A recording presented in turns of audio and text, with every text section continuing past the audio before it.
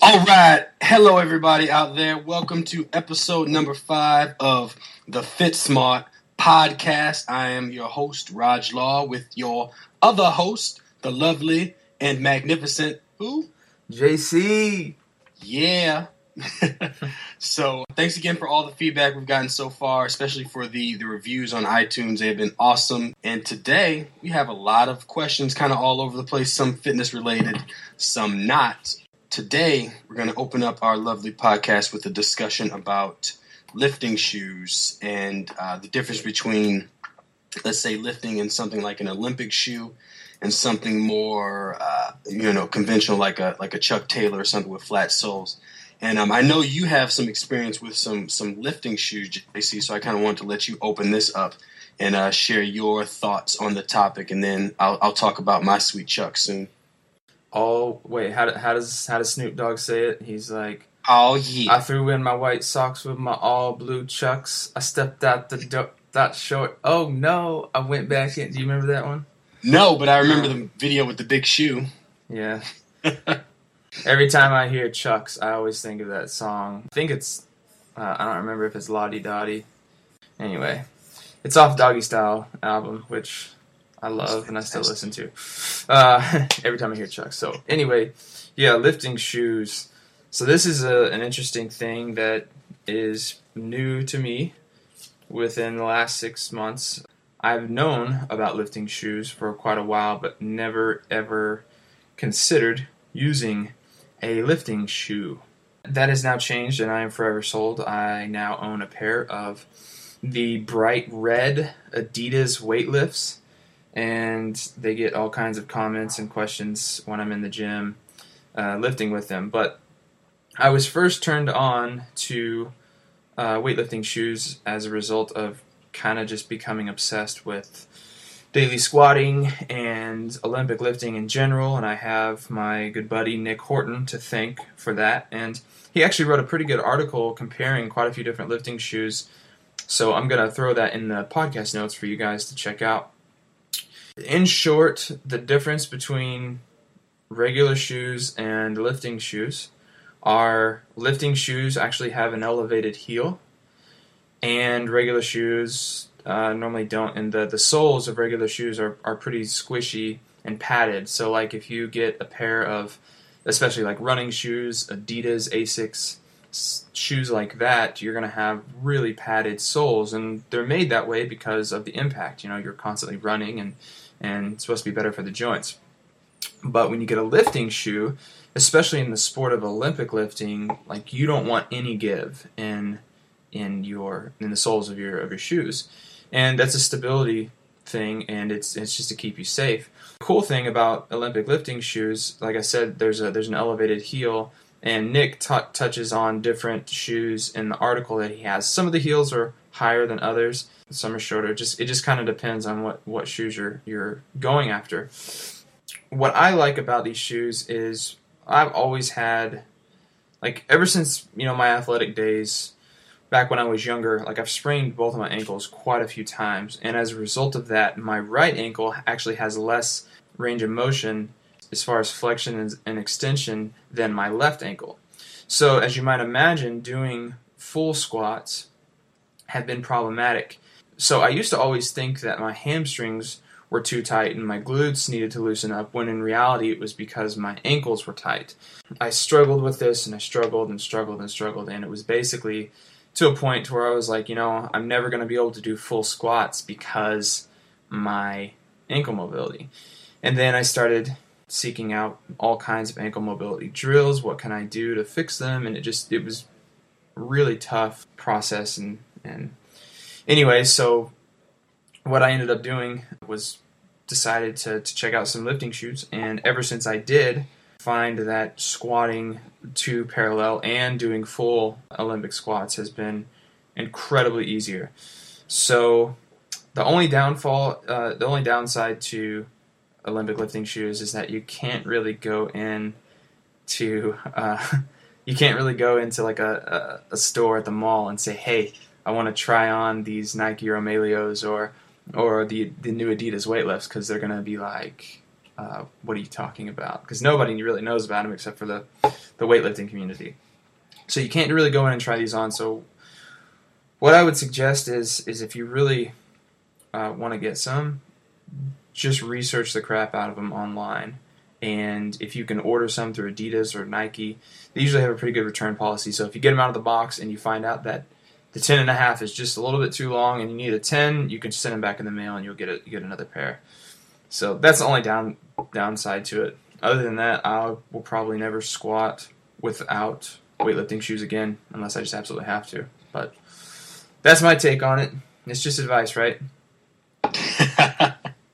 Word up. Yeah, I've been looking into some Olympic lifting shoes for a while now, but I kind of just backed off it a bit just because I didn't want to spend the money on them yet for what I'm doing. I'm not squatting as low as, low to the point where I would need them. So I've always been like a barefoot lifter or kind of someone that lifts in Chuck Taylors. I actually have a pair of Chuck Taylor, pair of Batman Chuck Taylors. And, for those that are interested, I'm getting ready to get some custom Chuck Taylors soon, some Dragon Ball Z Chuck Taylors. So if you see me walking around the streets in those, know that those are the only pair in existence, and you cannot have them, and please don't shoot me and take them from me. But I found that, Chucks, they're pretty cheap if you want to get them. Otherwise, I think they're like $25. If you live near a Target, you can get the off-brand, because there's two different. There's Chuck Taylor All-Stars, which is, I guess you get all the stars on them. I don't know. Those are like $49 for some reason. You can get the 1 stars, same exact kind of feel and make, and it's like $29, so a lot cheaper. And I found that, they're solid enough with the heel to give you, they don't have any give when you're squatting. And they also they feel they're closer to the ground, so you don't get that wiggle, and you also get kind of the similar benefits that you would get from barefoot training. Not quite as much, but it's better than nothing. And, I found that on top of working on my ankle mobility has really increased my squat depth. And it just feels really comfortable to do deadlifts with. I'm not sure if have you deadlifted in Olympic lifting shoes at all? I have, and I did it on a whim. It wasn't like I was really thinking about it. Mm-hmm. I worked up to a 1 rep max on squat. This was a couple weeks ago, and I was like, well, I need to get in a pull, and I haven't pulled from the floor and like seriously pulled heavy from the floor in like 2 years. So let's see what happens. And I actually like deadlifting from the floor with Olympic lifting shoes. Keep in mind, if we say Olympic lifting shoes and weightlifting shoes, we're talking about the same thing. We just kind of interchangeably use that term. So weightlifting shoes and Olympic lifting shoes are the same. But yeah, I actually like to deadlift from the floor with Olympic lifting shoes. But that's just my preference. Right. Yeah, because I've never talked to anyone that has done it in Olympic lifting shoes. So I was curious, just because I felt like the heel might cause you to tip forward a little bit, or you might not be able to sit back as much. But either way, I know in the Chucks it feels good. If it feels good in the Olympic lifting shoes, then go for it, people. For sure. Yes. For sure. So this actually feeds into our next question, which was on squatting, and if we should, focus on squatting below, parallel, or also affectionately known as ass to grass, or is, parallel just fine. I actually have a personal story about this. When I first started lifting, I was all about just going as low as I could, and it felt fine for a while, but after, I'd say about 3 months of that, I think I actually, like the pain, I did get diagnosed. I tore my meniscus because I couldn't really bend my knee past, I wouldn't even say 90 degrees initially. Like as soon as I start to descend in the squat, and it would start to hurt. So I had to back off of that, and I went to a ton of doctors, and they said they couldn't find anything. They found it on the diagnosis, but they weren't too certain that even if they went in there to repair it, that it would do any good. So I got cortisone shots, really didn't do anything. One of the main things I did after that was I actually used Mike Robertson's product, Bulletproof Knees, and I started doing a ton of foam rolling, ton of mobility stuff for that area. and it actually, now I'm pain-free and it cleared up. But that's one of the, it's hard to know if you're at risk for something like that until you do it and hurt yourself. So I like to err on the side of caution. Like if you can go down all the way down pain-free, that's fine if it doesn't hurt. But for general, I like to at least go to 90 degrees, maybe a little bit lower.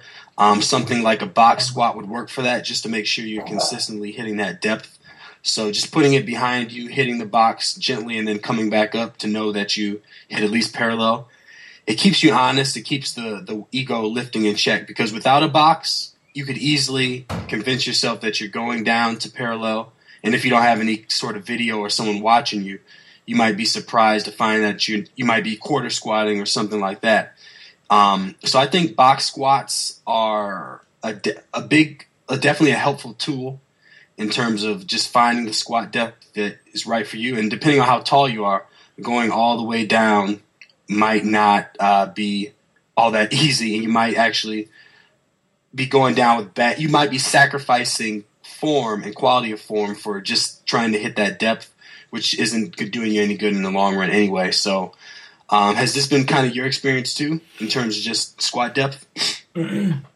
Yeah, I would say so. Like my body type is built pretty well for squats. So back in my athletic days, we all did pretty much parallel squats. Some of us did full squats, and I never really squats were always something that was fairly easy for me to really adapt to. So like you were saying, some people's anatomy, if they're really tall or they have a long torso or long femurs or something that prevents them from doing full squats, it's not really the end of the world. It's not really that big of a deal, and it's kind of like it all depends on your goals. If you are an Olympic lifter and you need to do full squats and you're competing, yeah, that's something else. If you need to train the movement for a powerlifting meet and you need to be doing, hitting depth, hitting parallel, whatever.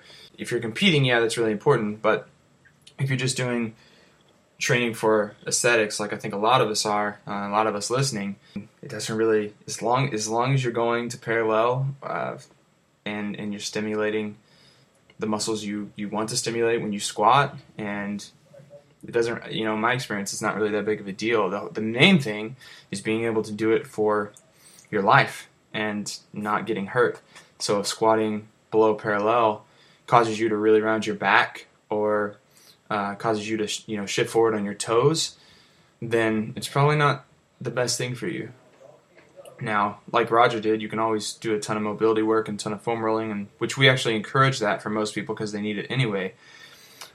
But if you want to do a full squat, you need to work into it, and you need to spend the time necessary doing the mobility, doing the prehab movements, doing the stretching and everything else to get you ready for that.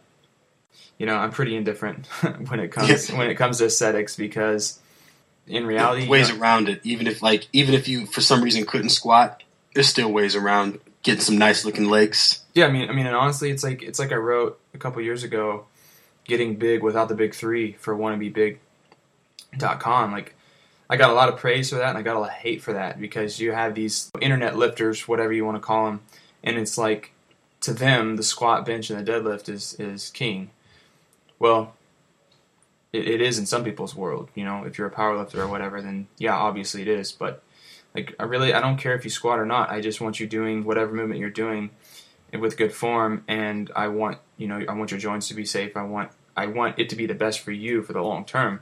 So I put people on leg presses and split squats more so than I do squats if I don't think that it's a good movement for them.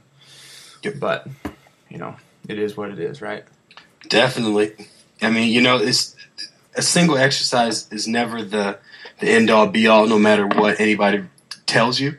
There's always a way to work the muscles that you're looking to work without, even if you have equipment limitations, or you're just doing it's limited to body weight exercise. There's always a way to do something. It might require some creativity, but either way, you'll be able to make it happen.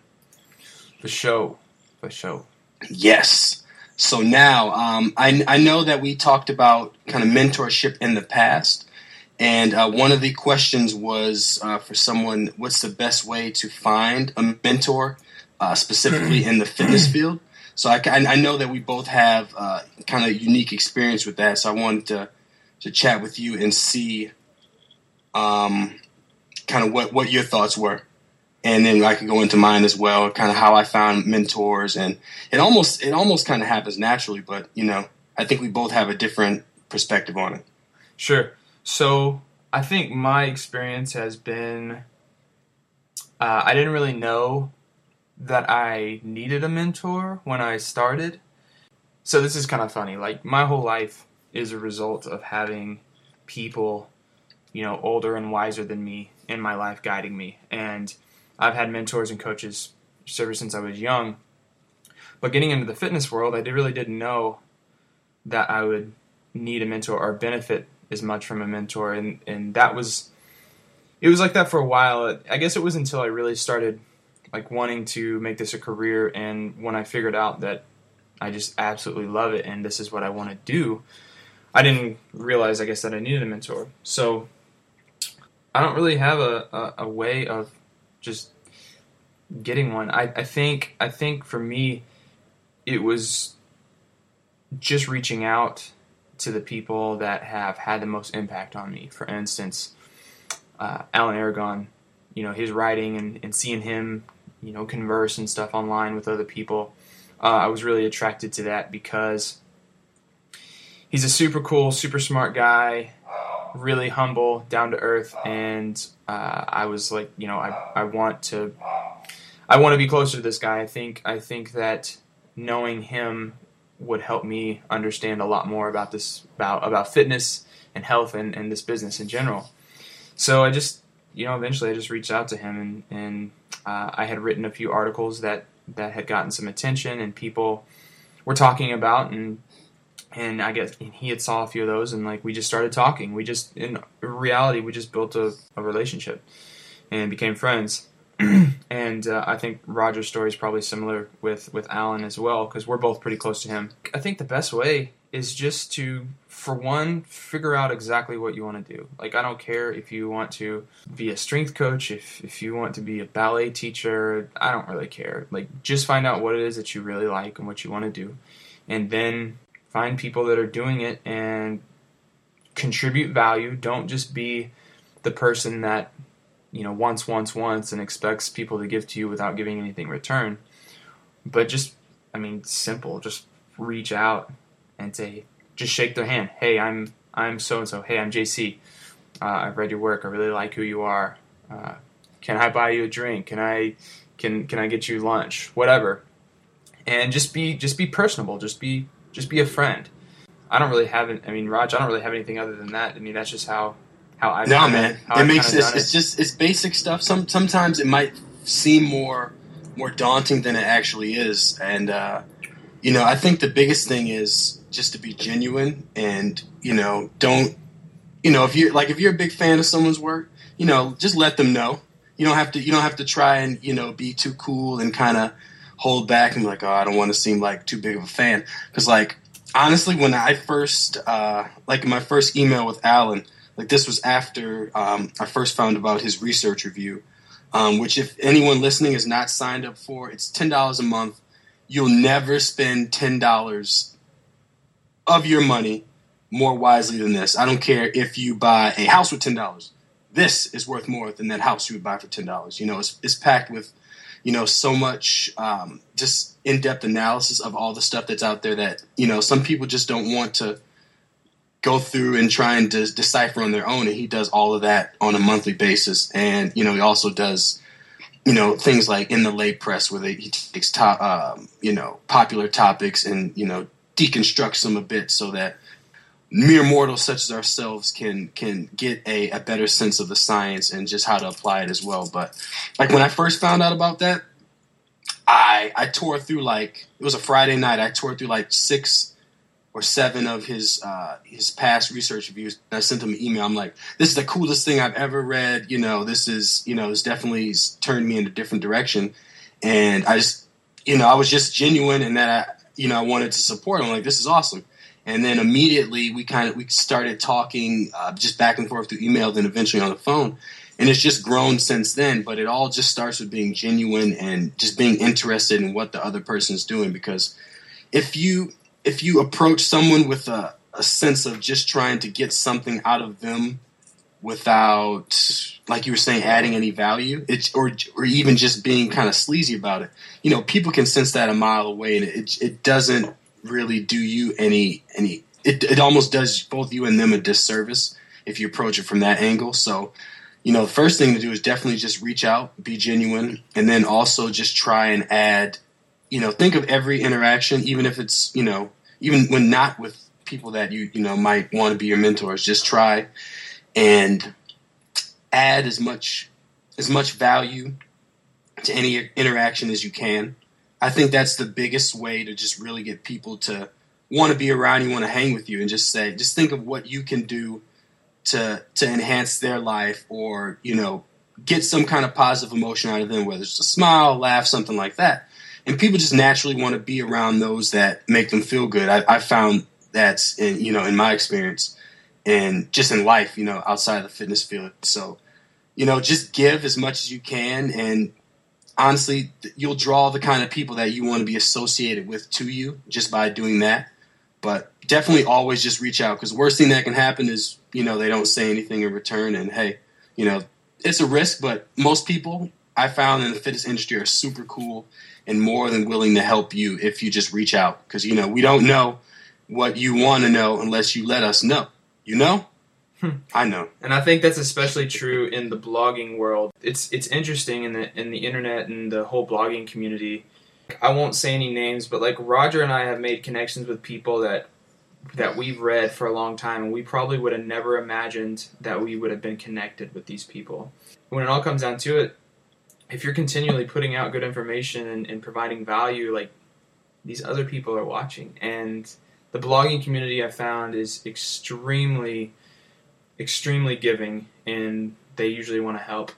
So I know Roger and I are both grateful for that. And one other thing I want to touch on from the mentors thing is, I have a really good friend named Jordan Sayat, and today is May 8th. Yeah, today's Happy birthday. Today's May 8th, so Jordan turned 21 today, and this is really interesting for me to say this because, like I said earlier, there's so many people in my life that, I've done what I've done, and I am who I am because of those people, because I've had mentors. And Jordan is someone that I guess I would say I mentor him. And I'll never forget, it was over a year ago, and he reached out to me on Facebook, and he added me as a friend, and I do, like I do with everyone, I just said, hey, thanks for the ad, I really appreciate it. And we started talking back and forth, and I'll never forget the first time we ever got on the phone. I forget, we were talking about something, and I was like, hey man, why don't you just give me a call, and we'll cover this stuff over the phone. And he gives me a call, and we talked for like an hour, and I immediately, like, even though this guy was, young and in college, and he was 19 or 20 at the time, and it was like, when I think about it, after the phone call, I knew that this was a person that I wanted to pour time and effort into. And whenever we first started talking, like, he's been in strength and conditioning. He's a very accomplished powerlifter. He has trained under Louis Simmons of Westside Barbell. He's actually Westside Barbell certified. Extremely intelligent, very, very good at reading research, and he spends a lot of time looking at research, and his articles are really good.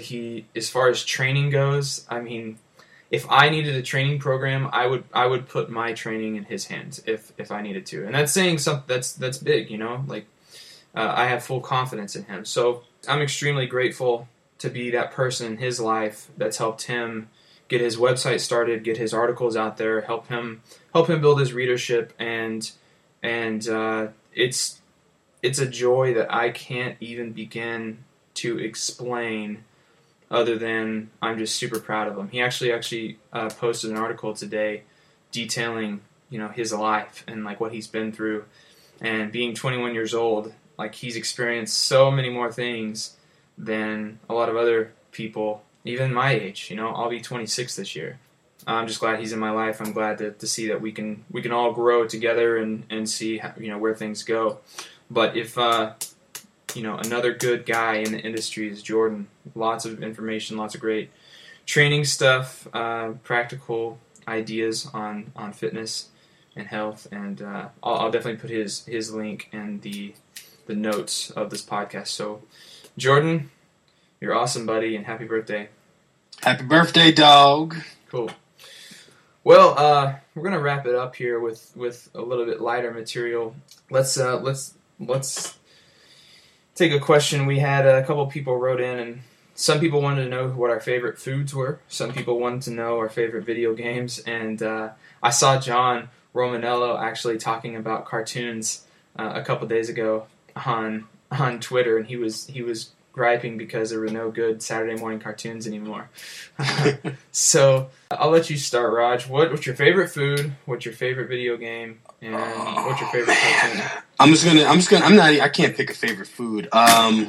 Steak is number one. It's just always delicious. It's never bad, ever, unless it's burnt. And even then, you can cut the burnt parts off and its deliciousness just tucked away inside. So steak, we got macaroni and cheese. It's always a favorite. And, cinnamon rolls, specifically the Cinnabon kind. I don't get to have them too often, but I will travel. And every state, like if I go to a new state, it's usually a Cinnabon in the airport. If this state is worth their salt, usually I'll have one there. I never really pass up an opportunity since it's so rare for me to get one. So Cinnabons are definitely on the list. And if you have not had one, you're not living your life right. And I suggest you try at least one before you die. What else? So as far as cartoons, oh man. This is horrible. So Dragon Ball Z is number one. I grew up watching that forever. Second to that is the Power Rangers. Just the first couple seasons. After that, it got a little bit ridiculous. They started going into space and doing this and that. We don't need all that. You can just keep it on Earth. Get a little morpher. Make your Megazord grow. Boom, boom, boom. Actually, one of my favorite training shirts is a Power Ranger T-shirt. We have this weighted chin-up belt and dip belt at my gym, and it has like hooks in it. It sounds really torturous, but it's not. But it tears into your shirt when you like tie it on to add the weight. So at this point, there's like a million different holes. It's almost like someone stabbed me several times. But I'm never getting rid of this shirt. So definitely the Power Rangers. And then I also, let's talk about some newer stuff. Venture Brothers, it was hilarious. Family Guy. I don't get to watch much of them anymore, but just stuff like that. Always big into anime. Whenever I can catch some new stuff, I'll try and get into it. But there's one anime that I love that super short. If people are out there looking for something hilarious, it's an anime called Golden Boy. It's 6 episodes. You can probably find it on YouTube for free. I can't even explain it. You got to check it out. We can post some of that stuff in the show notes too if anyone's interested. But it's mainly for more of the dudes out there. I think it will appeal more to them than the ladies. But you never know. And video games. Grew up with Mortal Kombat. I was never really good at it, like Mortal Kombat and Street Fighter. I'm horrible at fighting games. I'm better at them now that, we're in the era of button mashing, and if you mash enough buttons, you can win. Mm-hmm. So I'm good at Marvel, like Marvel vs. Capcom. Awesome at that because I know how to do a super. But I'm really into the RPG, so things like Final Fantasy Tactics, Final Fantasy VII, Persona. I think me and Martin Birkin talked back and forth for forever about that game just because it was so cool. I was actually addicted to EverQuest and World of Warcraft in the past, so while I do like MMOs and stuff like that, I cannot ever play them again. Otherwise, I will lose my life and everything I want will just slip away. I might actually become homeless. So that's eventually how it's going to end up. So while I love them, I'm never going to play another one again, no matter how awesome it is.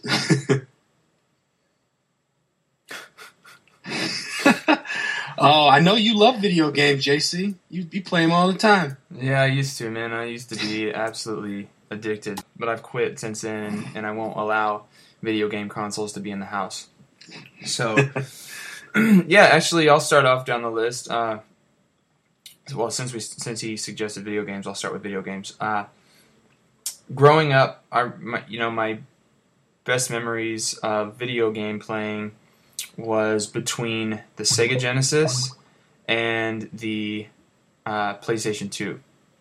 So, Sega Genesis, of course, when I was growing up, preteen years, my favorite games in the whole world on that was Mortal Kombat. And I remember like buying all of the code books and getting all of like figuring out how to do all the, the special cheat codes for like extending the fatality time, so you could get that fatality when you wanted it. All the babalities, friendships, all the stuff at the end, and like all the people that love games, they're gonna know exactly what I'm talking about. For the people that don't, they're gonna be like, what is this? But so I loved Mortal Kombat. Like, it's funny. Do you remember the character Roger named Noob Saibot? Yeah. you know how his name came to be, right? They reversed the one of the creators' names. Yeah, Tobias Boone or whatever.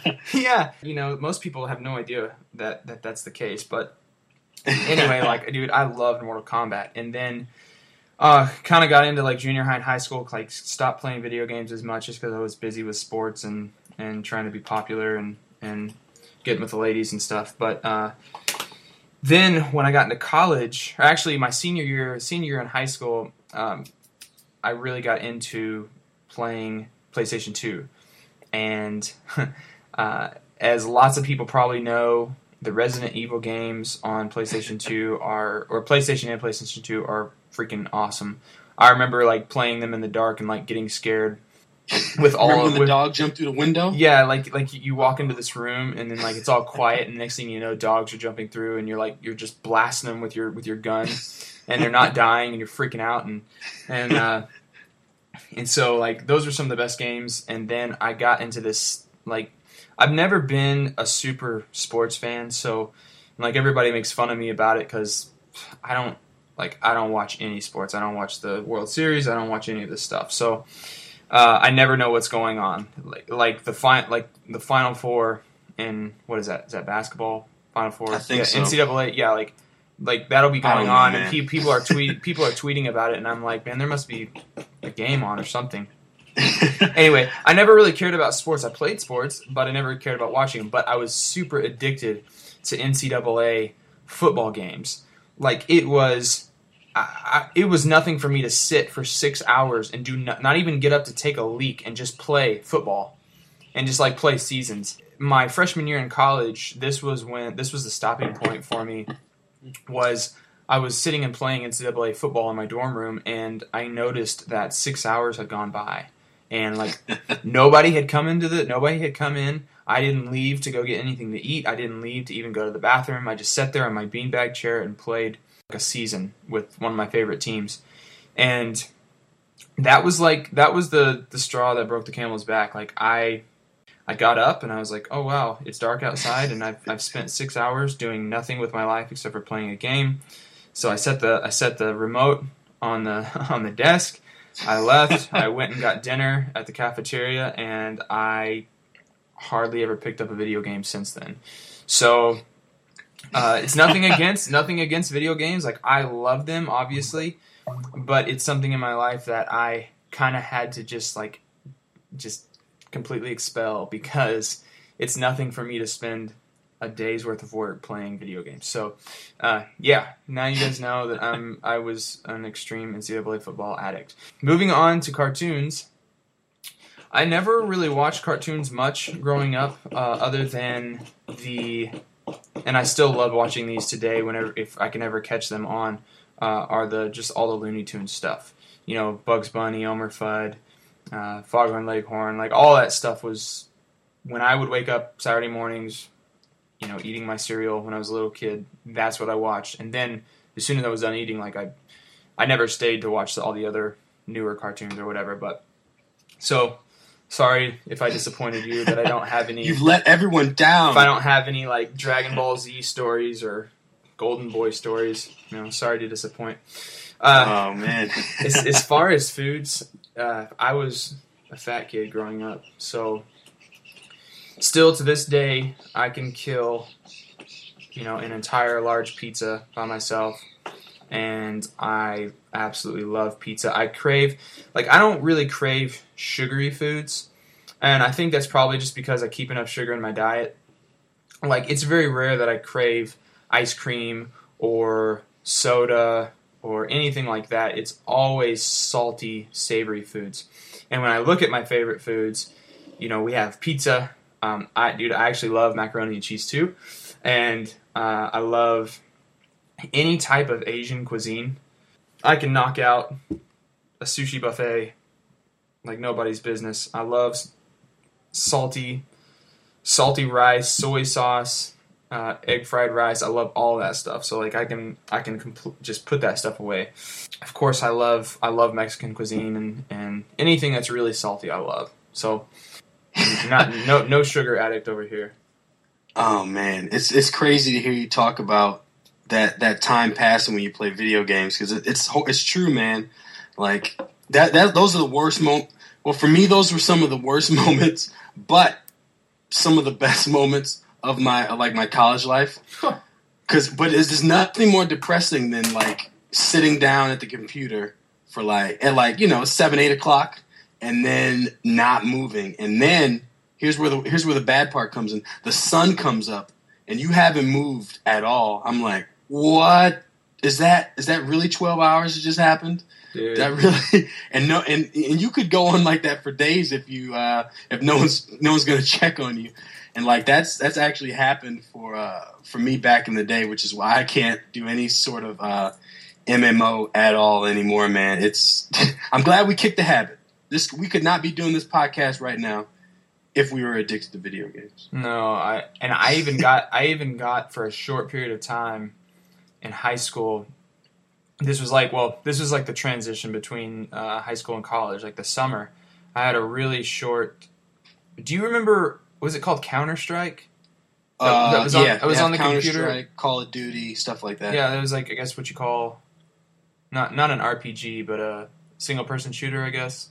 Mm-hmm. I don't know. I don't know all the geeky terms for this stuff. Some of my friends played it, and I remember getting stuck on it. And I remember buying it, putting it on my computer, and playing online with all these people. And I'm like, this is the best thing ever. And then, thankfully, my piece of crap Windows computer completely crashed on me, so I lost everything. And then it was never the same after that. Like, it was never as fast or anything, so I couldn't play that game anymore. Which was probably the best thing, because if that never happened, I might be, like, sitting in my parents' basement playing Counter-Strike right now if that hadn't happened. So, thank goodness for crappy Windows PC. Yes, now I'm just an Apple fanboy, so that's all I have. iMac, MacBook, iPhone. Anyway, I win. That's beyond this podcast. So that wraps it up.